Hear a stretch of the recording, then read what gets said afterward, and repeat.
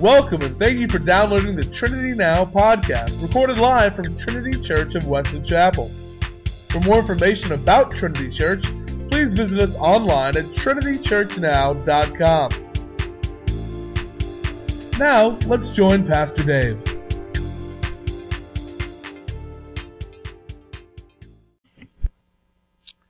Open your Bibles, please, to Acts chapter 18, starting in verse 1. Acts chapter 18.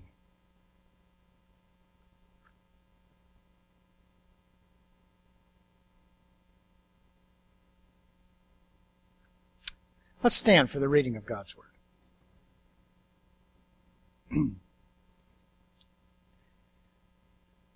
After these things, Paul departed from Athens and went to Corinth.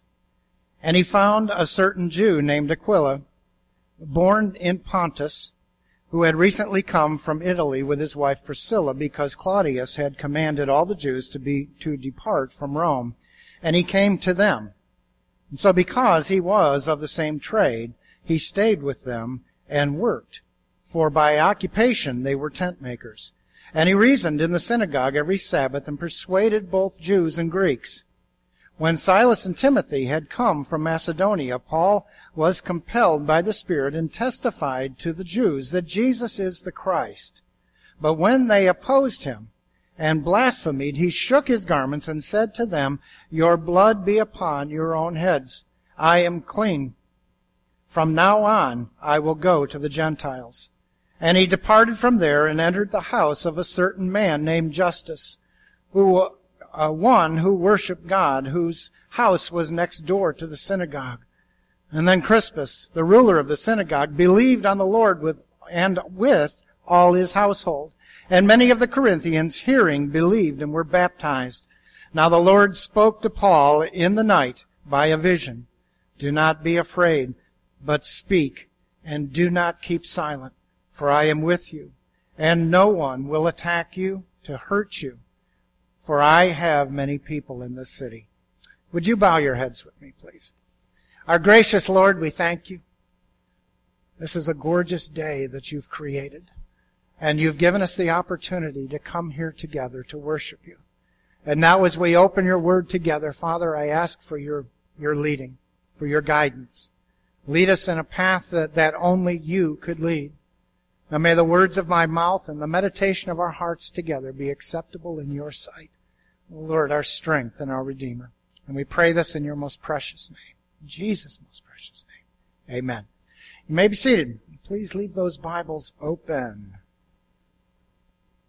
You know, as we looked at going through Acts and the churches that were started by Paul, we finally come here to the church at Corinth.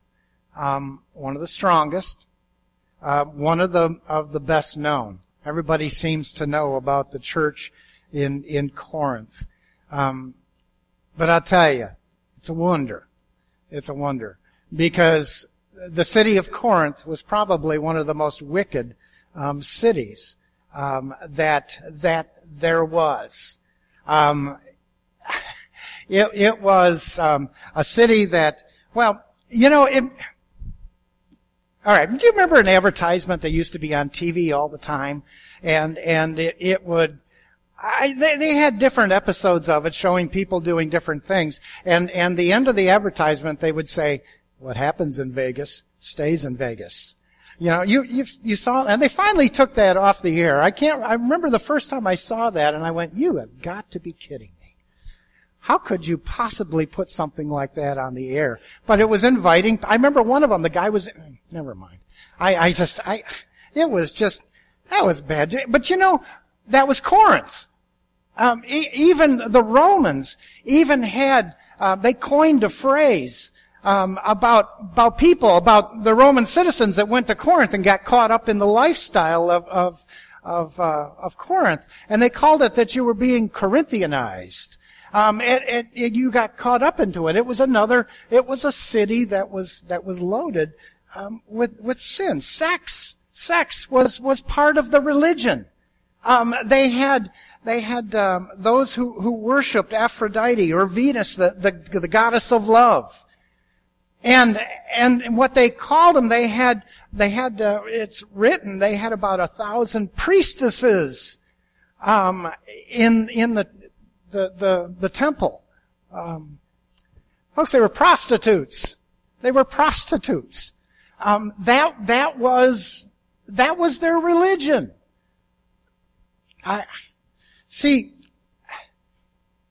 I think sometimes we look at the things that happen today and we go, how could things get much worse? But anytime man is involved, we can figure out ways. We can figure out ways to make things work. This is a situation where Paul walked into to preach the gospel, to start a church in this evil city, a city this city was probably enough to make a preacher run. Or at least ask for battle pay or something along that line. But folks, here's something that you need to understand about this. People who live in darkness, there's many of those people that live in darkness that not only don't want to be there, they want to see light.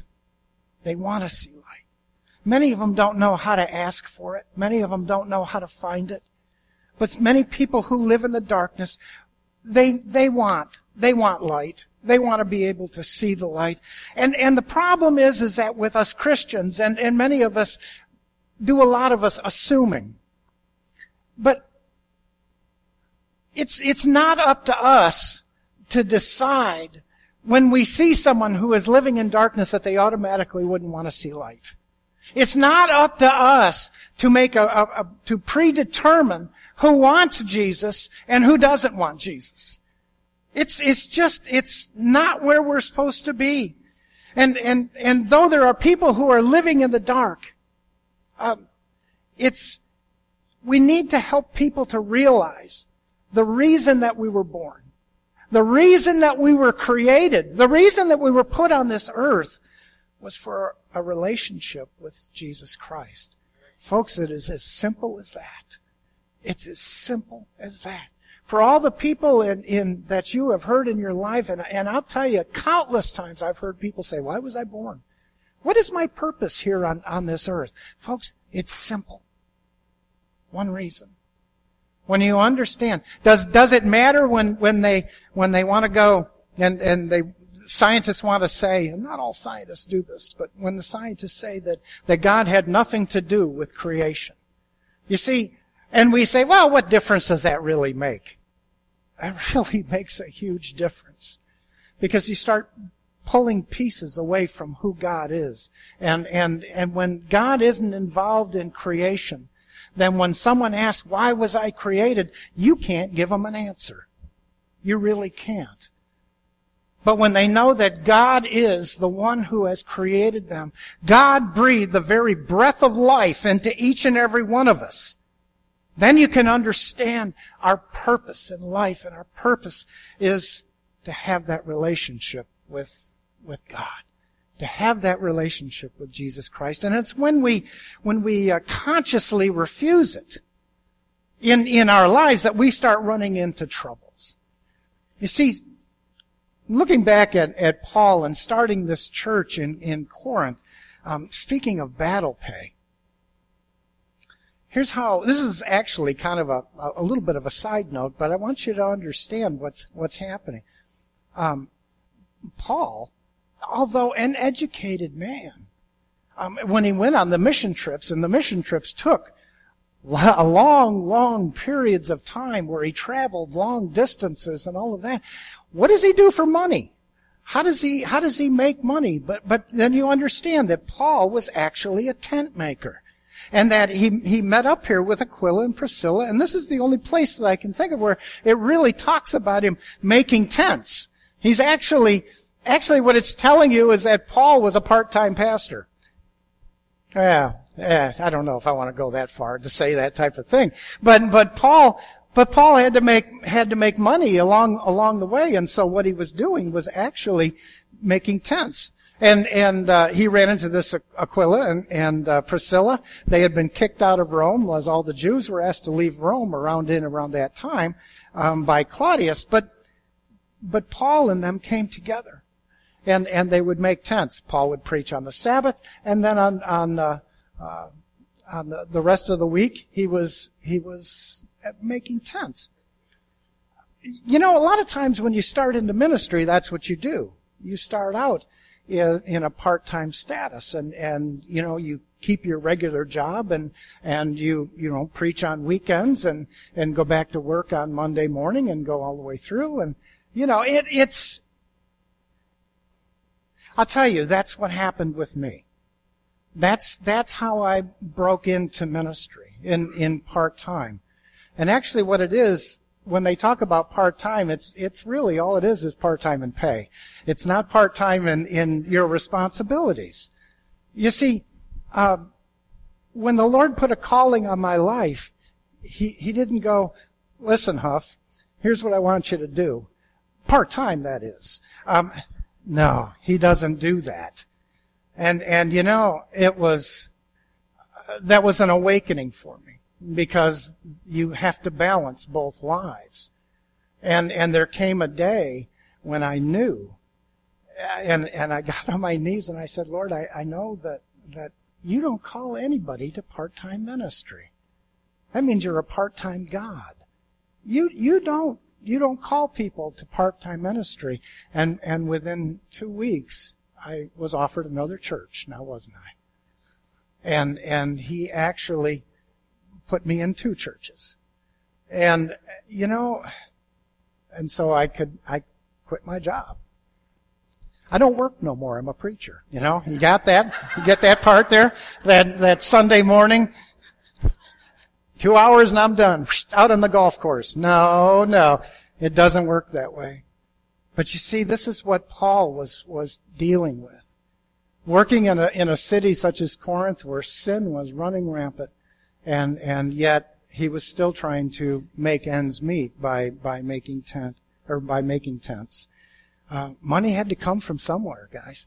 You can't imagine the churches couldn't get together and send Paul money like they could do today. It was something that he had to deal with.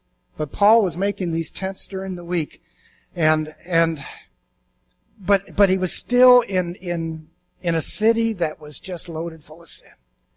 And I'm going to tell you something. And don't. I'm going to read you some scripture that I read to you earlier, but I want you to hear something. There is when I started into ministry, one of the things that they warned me about is that it's the loneliest job you'll ever be in. Now, you got to be kidding me.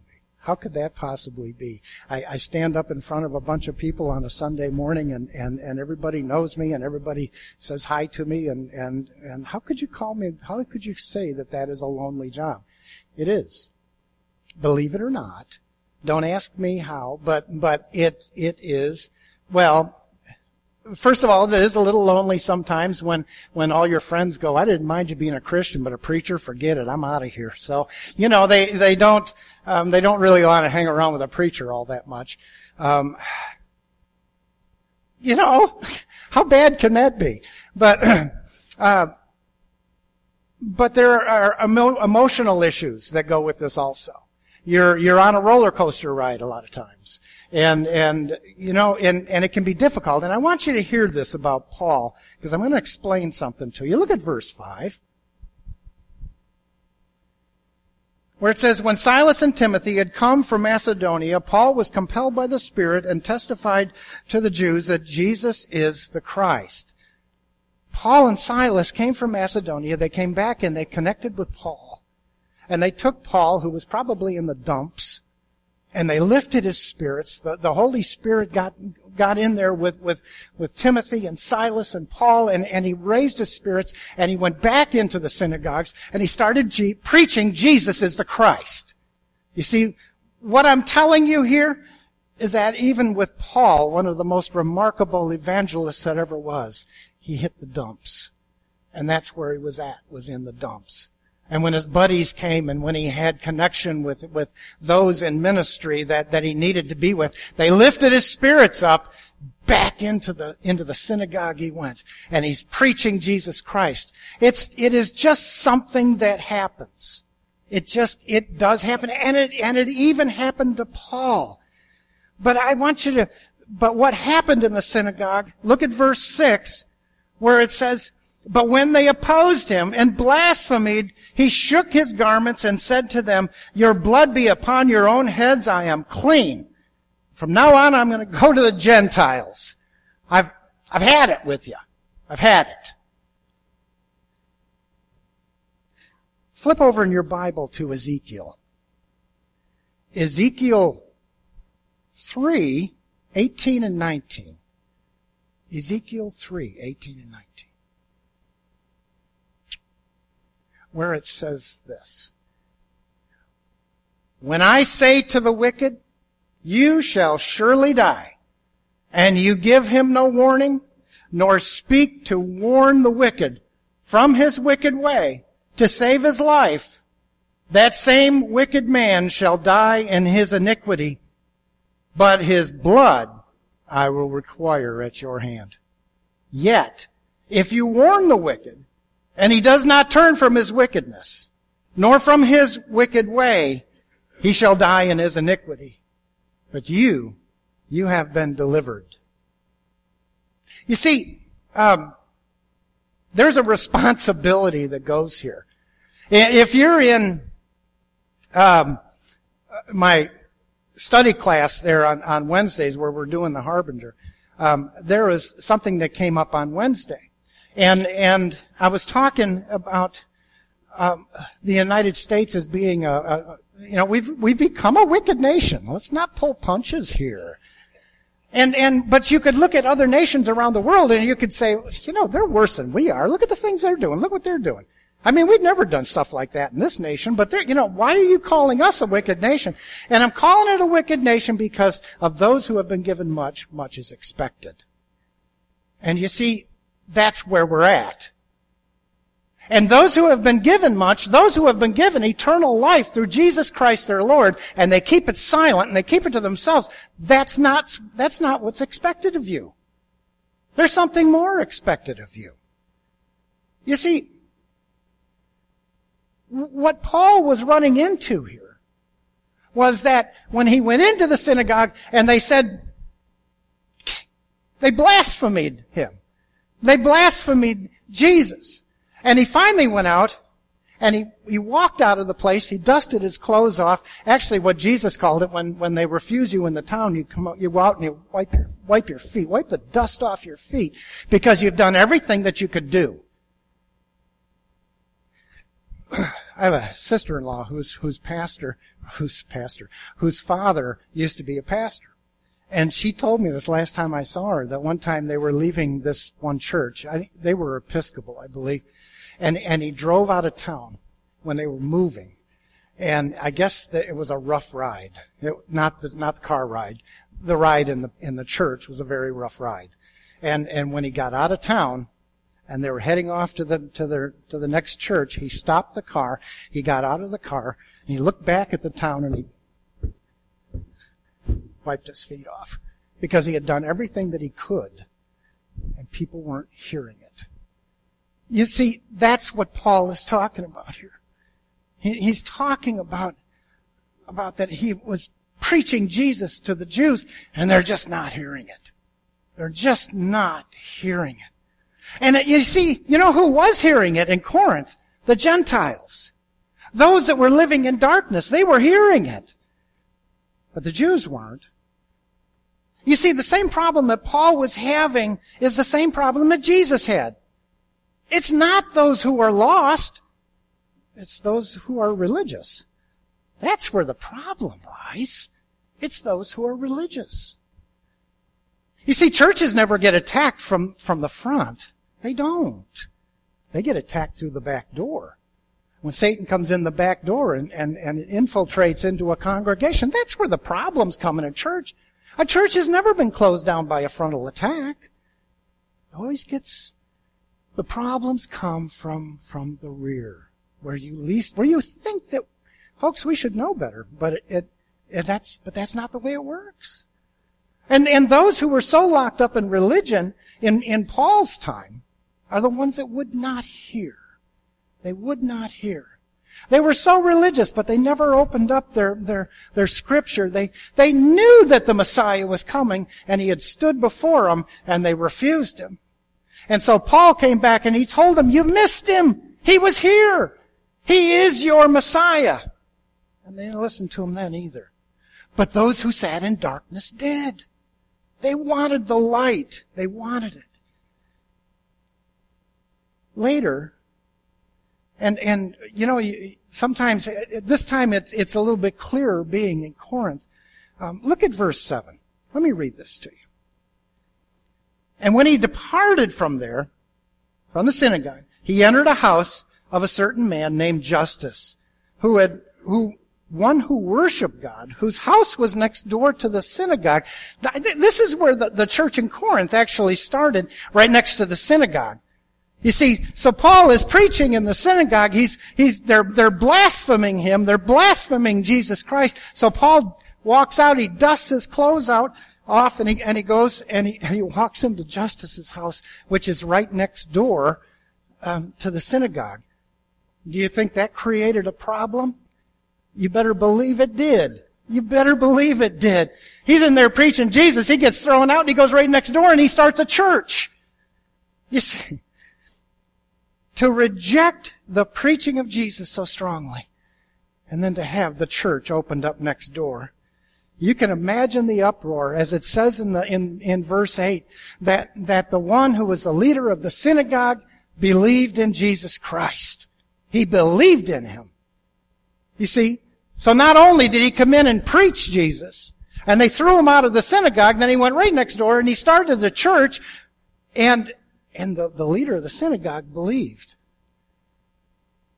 He left the synagogue and he went to the church that Paul had started because he believed in Jesus Christ. Do you think that Paul figured for one moment that the ruler of the synagogue would become a believer in Jesus Christ? I don't think so. He didn't. He didn't. Flip in your Bibles. I told you to leave your Bibles open. Flip in your Bibles over to 1 Corinthians 2, starting in verse 1. 1 Corinthians 2, starting in verse 1.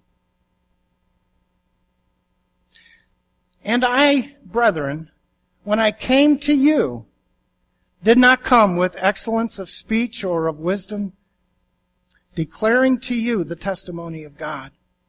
For I determined not to know anything among you except Jesus Christ and Him crucified.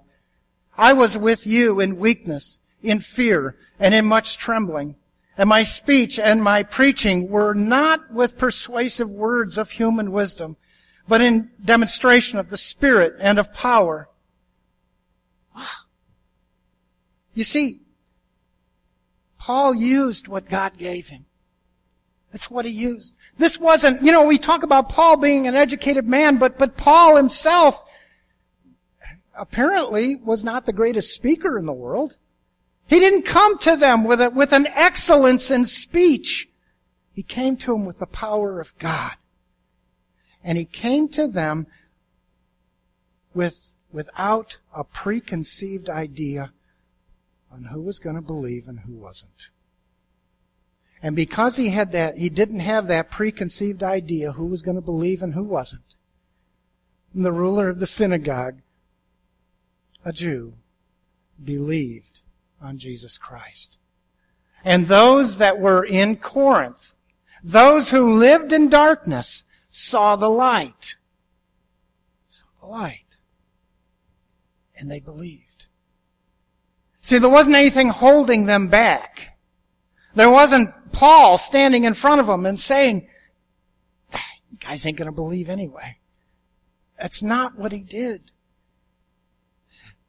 Do you think for a moment, in all the things that we've heard about Paul, that he could have been fearful of speaking about Jesus in the different places that he went? Of course. Are you fearful about sharing your faith? See, that's one that really only you can answer. Are you fearful to share your faith? Are you fearful to invite someone to church? Or do you have that preconceived idea that they don't want to know? Look at verses 9 and 10. Back in Acts 9 and 10. Now the Lord spoke to Paul in the night by a vision, and he said this, "Do not be afraid, but speak, and do not keep silent.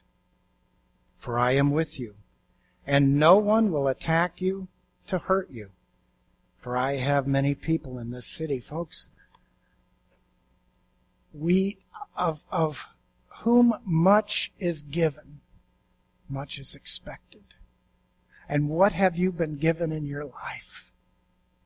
You've been given eternal life.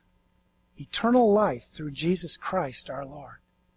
And you know, to those that much are given, much is expected. Are you afraid? Are you afraid to tell someone of your faith?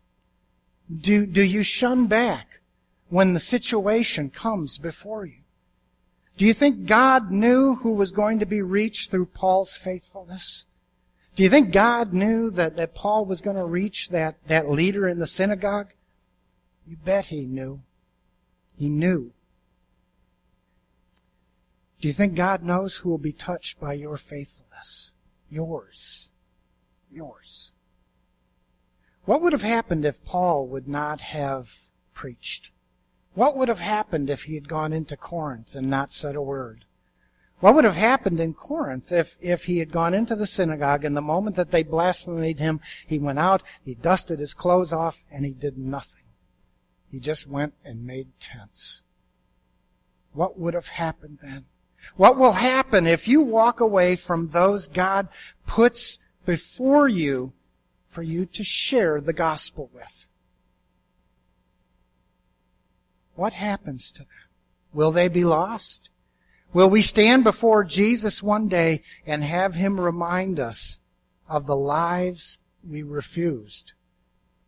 The lives we refused to touch. Folks, that's true. Refused. You see, because we have those choices every day. We have those choices that God puts before us. If you speak to someone, I'm not talking about taking your Bible and running up to doors and knocking on doors, but folks, every one of you have friends. Every one of you know people. Every one of you, there are people in your lives that you look at and you go, they wouldn't be interested.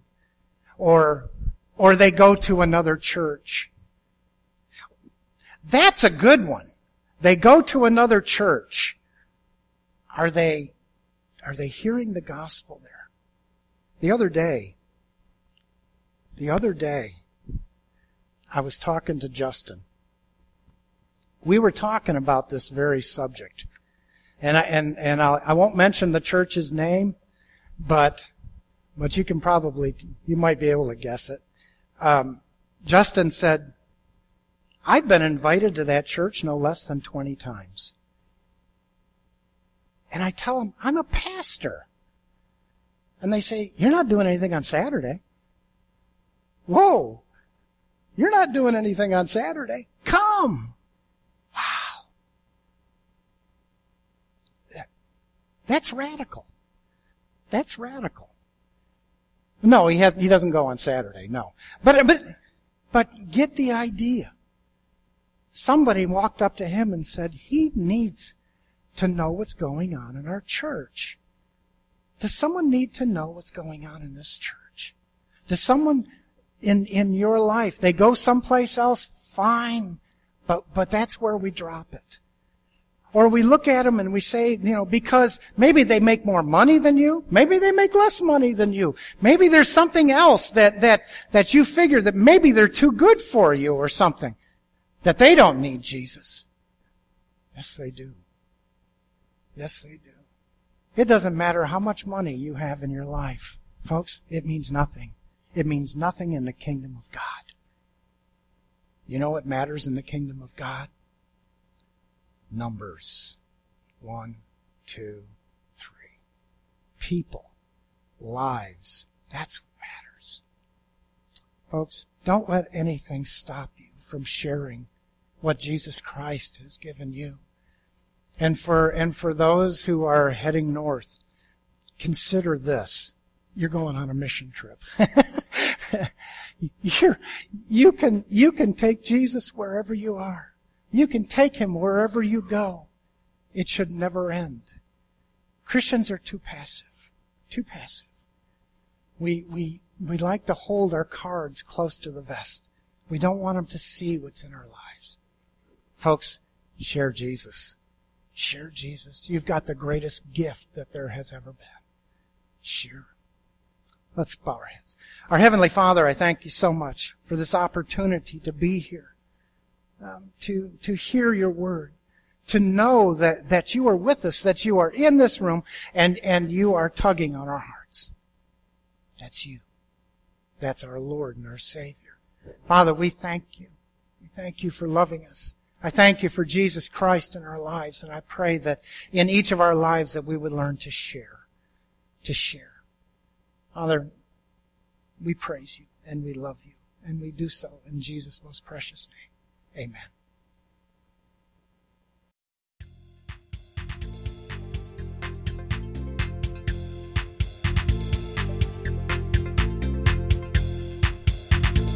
Thank you for listening to the Trinity Now podcast.